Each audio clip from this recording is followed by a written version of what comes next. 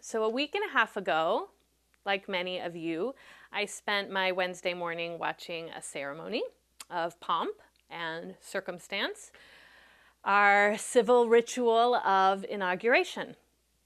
Joseph R. Biden and Kamala D. Harris took their oaths of office and officially became the 46th president and the 49th vice president of the United States.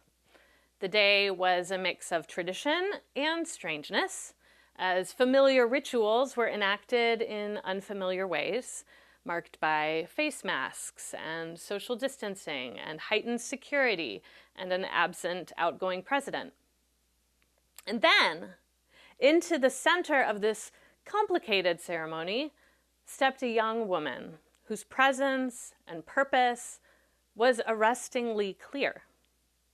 22-year-old Amanda Gorman, the youngest inaugural poet, took the podium. In her recitation of her original work, The Hill We Climb, Miss Gorman gave voice to the moment we were living through with stunning clarity, grace, and hope. Her words captivated the country, drawing praise across the political spectrum. Her forthcoming books shot up the bestseller lists. Her social media account exploded. So why was that? What was it about Amanda Gorman's performance that brought her instant celebrity status? I don't think it's that America overnight rediscovered a love of poetry.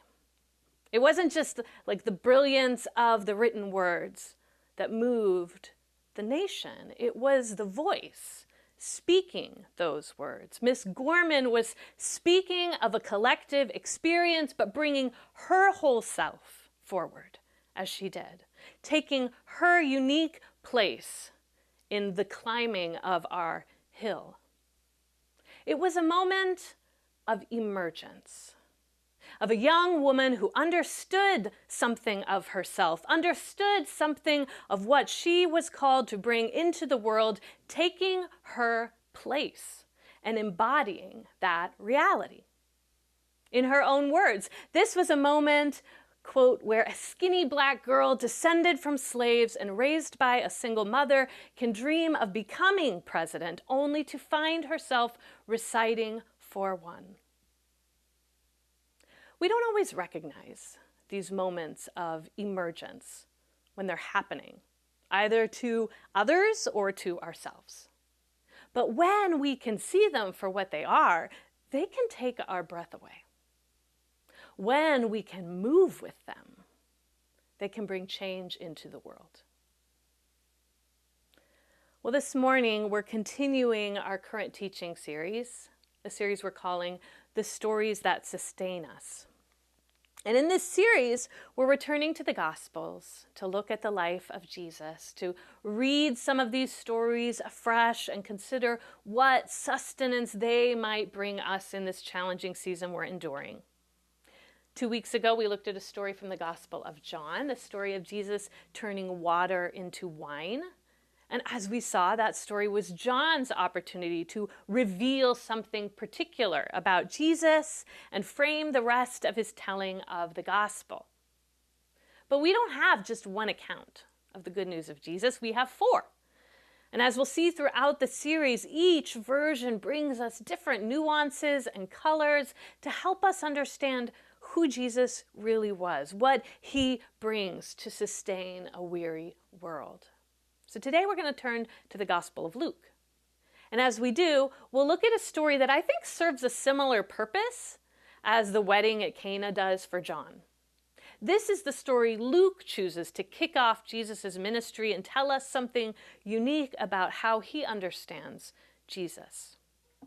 Now, you might remember from our overview last time, Luke is one of the 3 synoptics. That's the 3 accounts that share a lot of the same material, but at times with different emphases, different details, as each author highlights aspects that they feel are significant. So this story we're looking at today in Luke falls into that category. It seems to be parallel to a story told in Mark and Matthew, but in Luke's telling, the story functions somewhat differently. Luke seems to have moved it towards the front of the narrative, perhaps to let it set up the rest of what's coming in a unique way. and he gives us details that the others don't. So, in the Gospel of Luke, just a little bit of setup, our story comes early into the narrative of Jesus' life. We've seen a prologue, stories of his miraculous birth, a story of his boyhood, and then we briefly see Jesus as an adult come to be baptized by his cousin John in the Jordan, after which he endures 40 days of temptation in the wilderness. And from there, Luke tells us this. So picking up in Luke 4, verse 14. Then Jesus, filled with the power of the Spirit, returned to Galilee. And report about him spread through all the surrounding country, and he began to teach in their synagogues and was praised by everyone. And when he came to Nazareth, where he'd been brought up, he went to the synagogue on the Sabbath day, as was his custom, and he stood up to read, and the scroll of the prophet Isaiah was given to him. He unrolled the scroll and found the place where it was written, "The Spirit of the Lord is upon me, because he has anointed me to bring good news to the poor. He has sent me to proclaim release to the captives and recovery of sight to the blind, to let the oppressed go free, to proclaim the year of the Lord's favor." And he rolled up the scroll, gave it back to the attendant, and sat down. The eyes of all in the synagogue were fixed on him, and then he began to say to them, "Today, this scripture has been fulfilled in your hearing." So we'll pause there. We're going to read a bit more later. But here, let's just look at what we've read so far. We have this story about Jesus coming into his own. You could say he's having his own Amanda Gorman kind of moment. He is emerging as a leader. He has cultivated a sense of purpose. He has a vision of who he is and what he is here to do in the world, and he's starting to speak it out clearly. So with that in mind, this morning I just want to explore 3 questions about this moment of emergence for Jesus. So the 3 questions we're going to be looking at are, first, what was Jesus declaring about himself in this Nazareth teaching? What's he trying to say? 2, how did he get there? What led him to make that kind of declaration on that day? And 3, how did people respond? All right, first we're going to focus on the first 2, and then we'll read along a little bit more to understand about the third. So first, what was Jesus declaring? This is one of the main things that's unique about how Luke tells this story of Jesus preaching at Nazareth. He shares some of the actual content of the sermon itself, this detail that Matthew and Mark both leave out. Luke fills the scene out. He shares with us the scripture being read and how Jesus seems to use that scripture to articulate his own self-understanding. So what does the content that Luke shares with us tell us about how Jesus is identifying? Well, the text comes to us from Isaiah, predominantly Isaiah 61, and it seems to have a line specifically about oppression that's been included from a few chapters before in Isaiah 58. Both Isaiah 58 and Isaiah 61 are from the part of the prophetic book that emerged during the exile, a season in the biblical narrative we've explored a lot here at Haven this year. So during that long captivity in Babylon, prophetic voices added to the original book of Isaiah with a vision of restoration, liberation, deliverance from the pain of exile. It's a vision of God coming with justice to bring healing and redemption to those who have been oppressed and neglected, to bring blessing and divine presence to those who felt abandoned by God. Isaiah speaks of the year of the Lord's favor, which is reaching back into Israel's history to a time in which God had declared a release from debts, economic freedom. Every 50 years, the land was to be returned, redistributed to the families it had once belonged to, so that everyone, every household, had their own allotment. Everyone who had what they needed to live freely. Debts were forgiven. Those who had become indentured servants were released. It was a practice that had long now been neglected. But in these prophetic words, the prophet was announcing God's intention to bring that kind of radical release and restoration on a massive scale once again.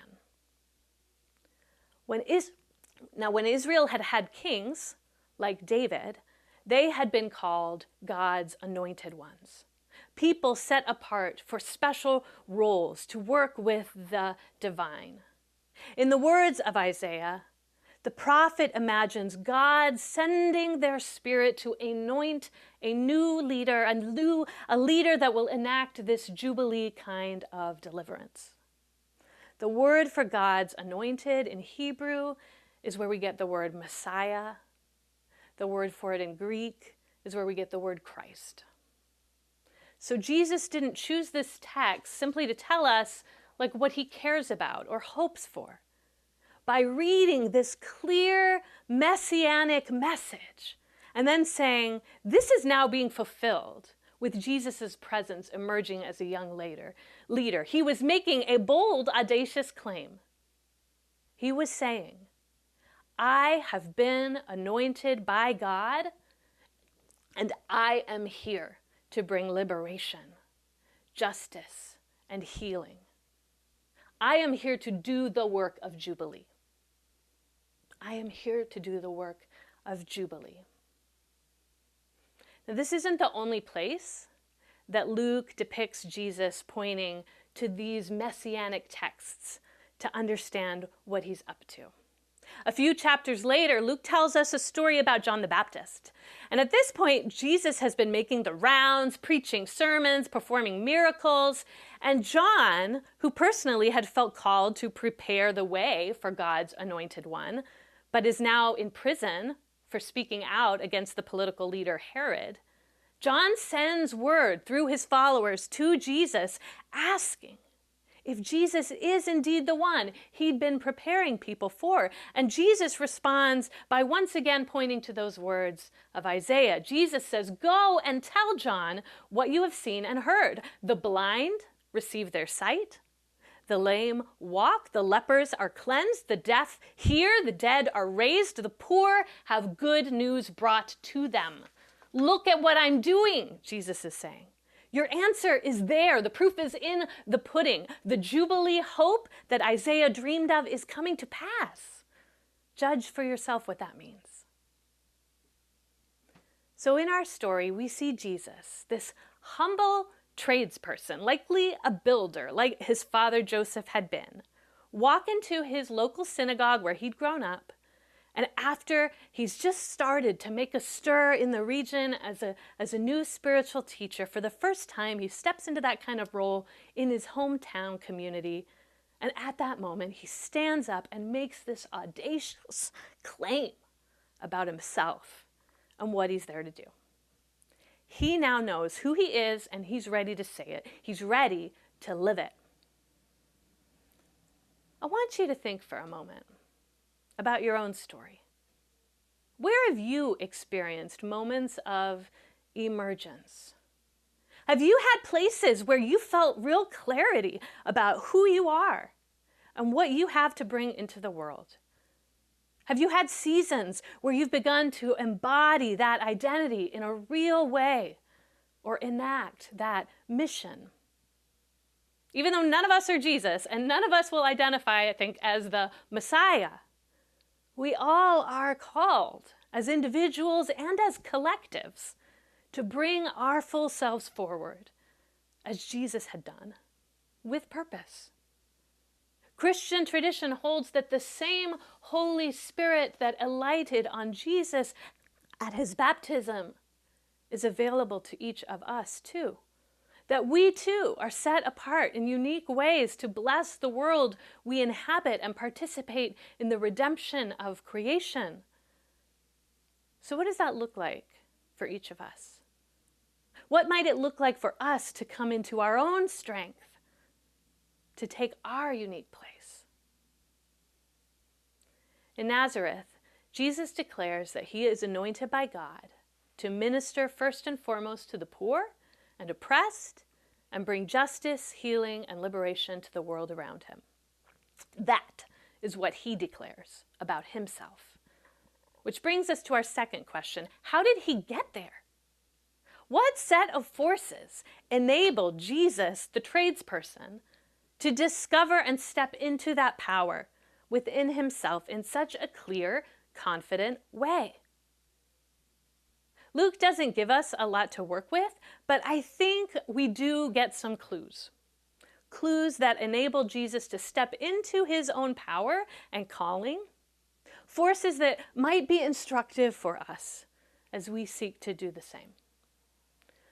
So we see our first clue when Jesus is a 12-year-old boy, lingering at the temple in Jerusalem as his family traveled there for a festival. And in the caravan home, his terrified parents realize he's not with their group, and they return to Jerusalem to find their boy debating scripture with religious scholars. "Didn't you know I had to be in my father's house?" he asks them. Already we see him as a child discovering something unique about himself and trying it out, exploring it more. This is a moment in Jesus' development. We might call it a moment of formation.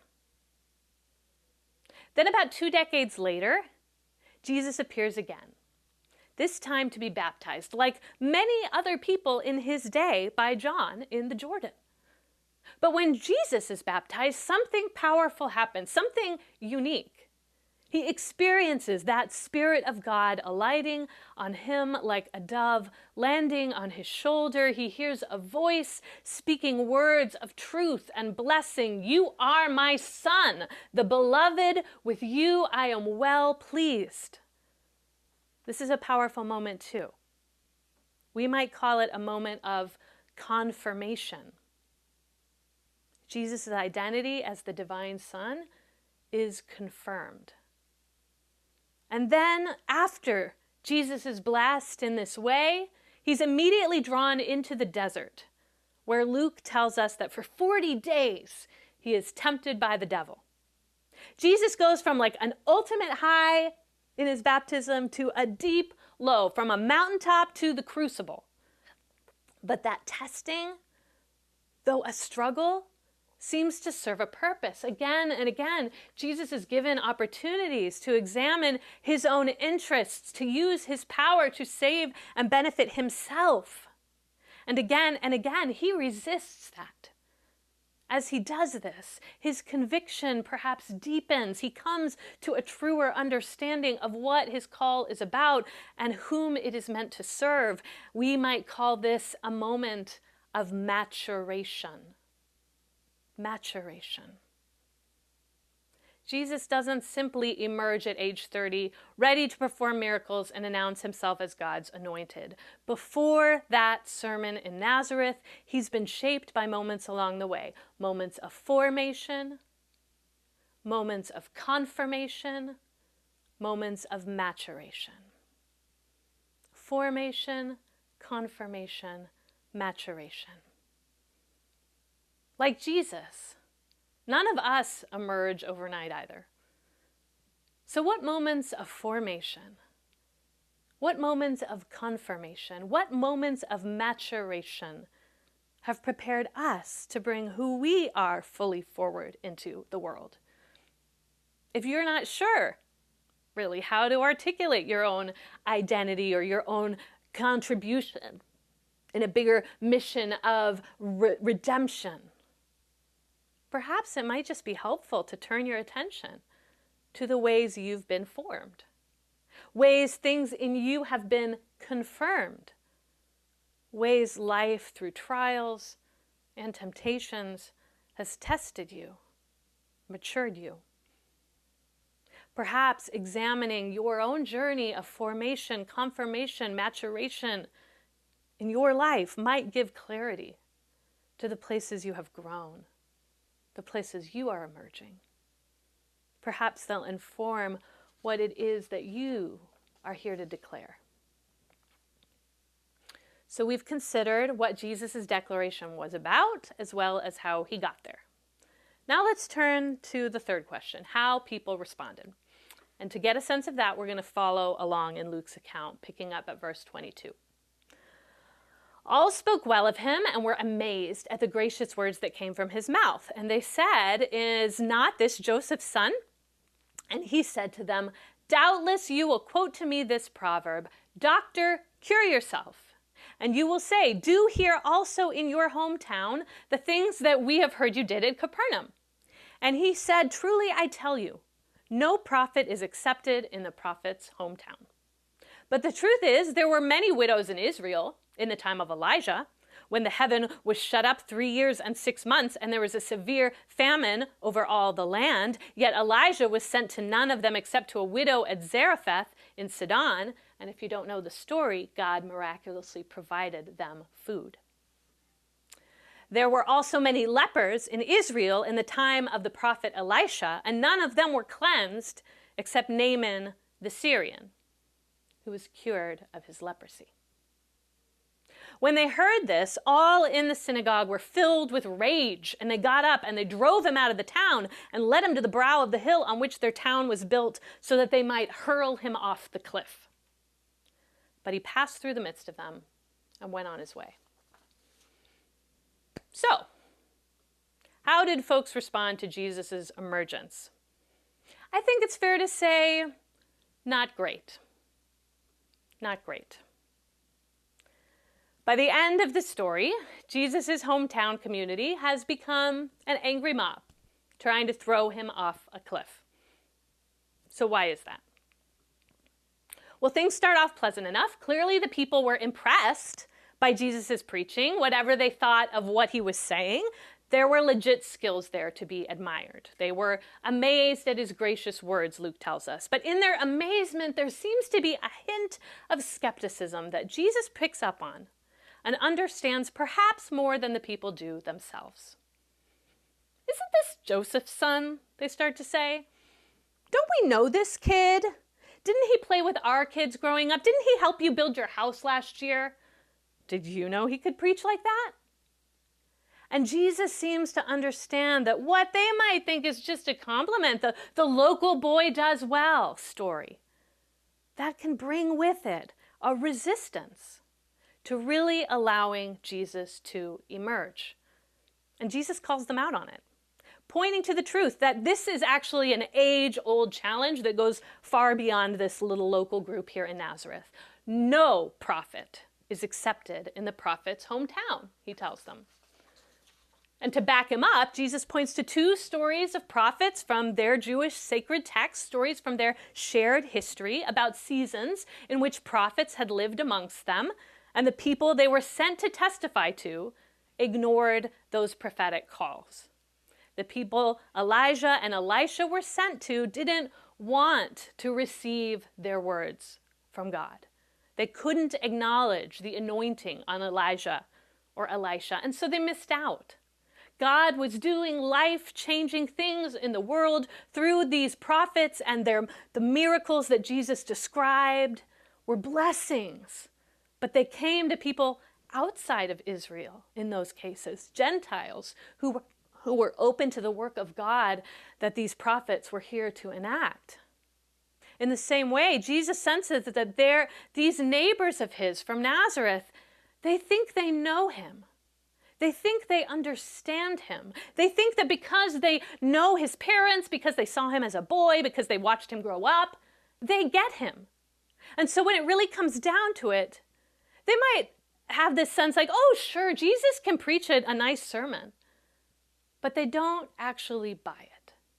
They might have heard about some of these miracles he's starting to do in Capernaum, but they're not convinced.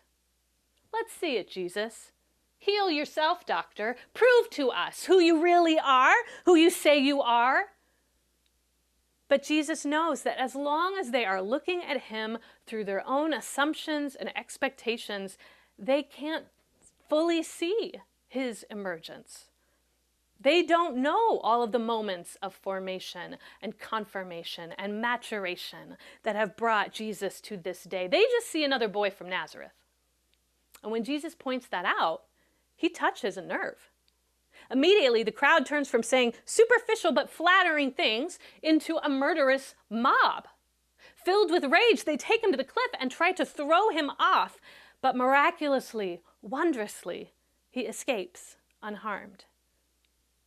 The story, in a way, serves in Luke to be like a preview of the bigger story he's here to tell.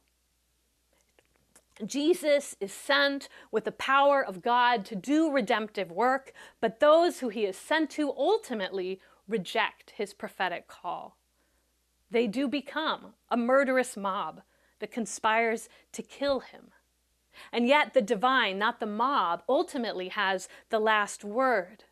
Though in the bigger story, Jesus is killed with divine power, he rises again. As we end, considering this last question of how people responded to Jesus' declaration, I think there's something profound that is both an encouragement and a warning to us. There's an encouragement and a warning as we look at this pattern playing out in Jesus' life of him emerging and those around him rejecting his emergence. First, let's consider the encouragement. Though hopefully none of us have found ourselves ever ready to be thrown from a cliff, I think many of us may resonate with the pushback we can feel from those closest to us when we have begun to emerge.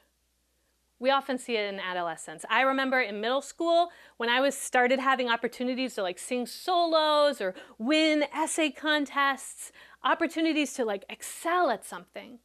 The adults in my life praised me. They were encouraging.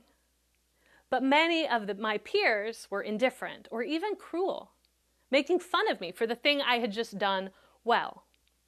Now, as a parent, having seen one child survive middle school so far, it's clear to me that the pattern persists. But it's not just in adolescence we experience that kind of pushback from those who think they know us, but might not understand what's forming or maturing within us. It's the reason that for those of us who are LGBTQ, family members can be some of the hardest to come out to. When we experience a spiritual awakening, a conversion, our friend, our lover, our partner might not get it, might not support it.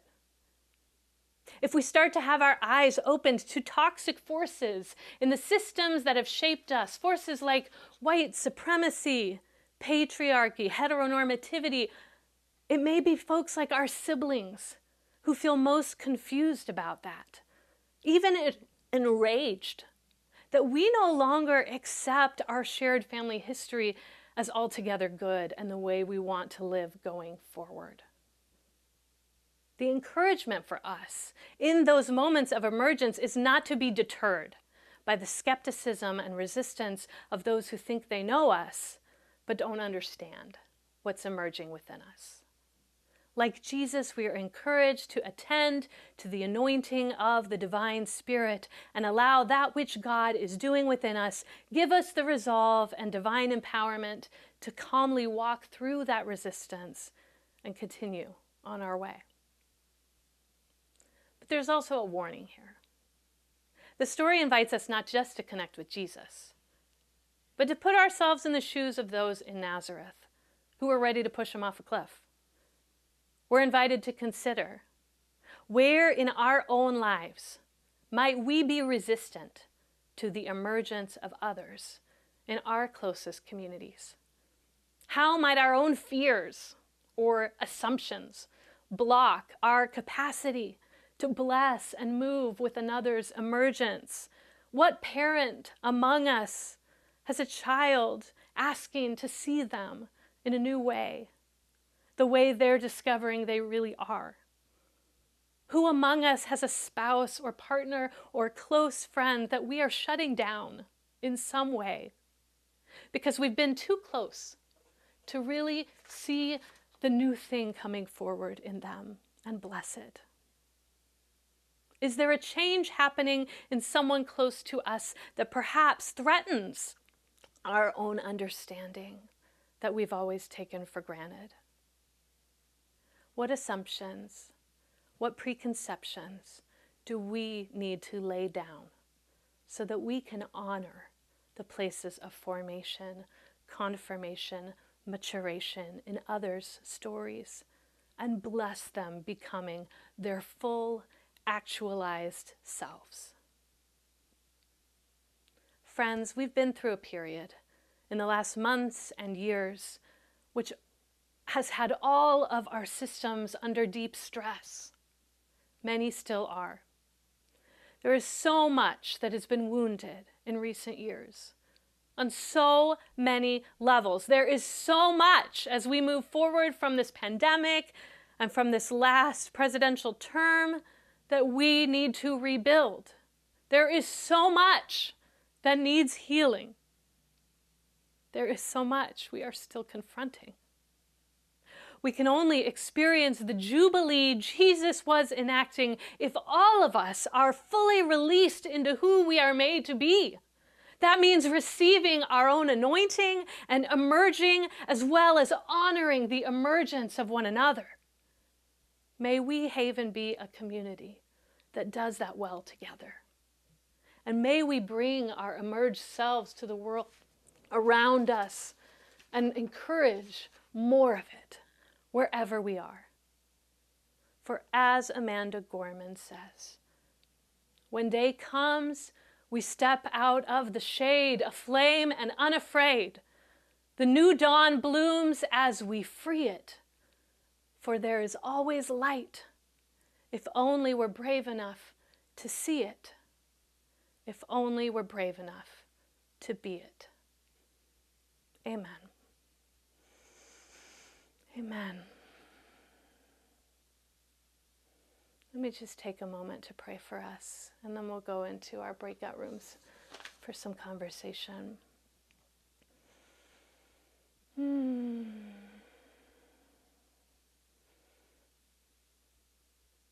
God, we want to stand with you in those places where you are calling us forward to proclaim good news to the poor, release from the captives, the year of the Lord's favor, jubilee in our midst. I sincerely believe that that spirit that worked within you, O Jesus, is with us today. And our world needs it as much, if not more than ever before. Would you anoint each of us? Would you call us forward? Would you call our community, our collective, into that work in a deeper, sustained way? Would you remind us how we have been formed, confirmed, matured for this moment, for this day? Would that knowledge give us courage, even in the face of resistance from those at times we are closest to, and where our own eyes are closed to one another or to others in our communities? Would you open them? Would you give us grace not to throw one another off cliffs, but to bless the work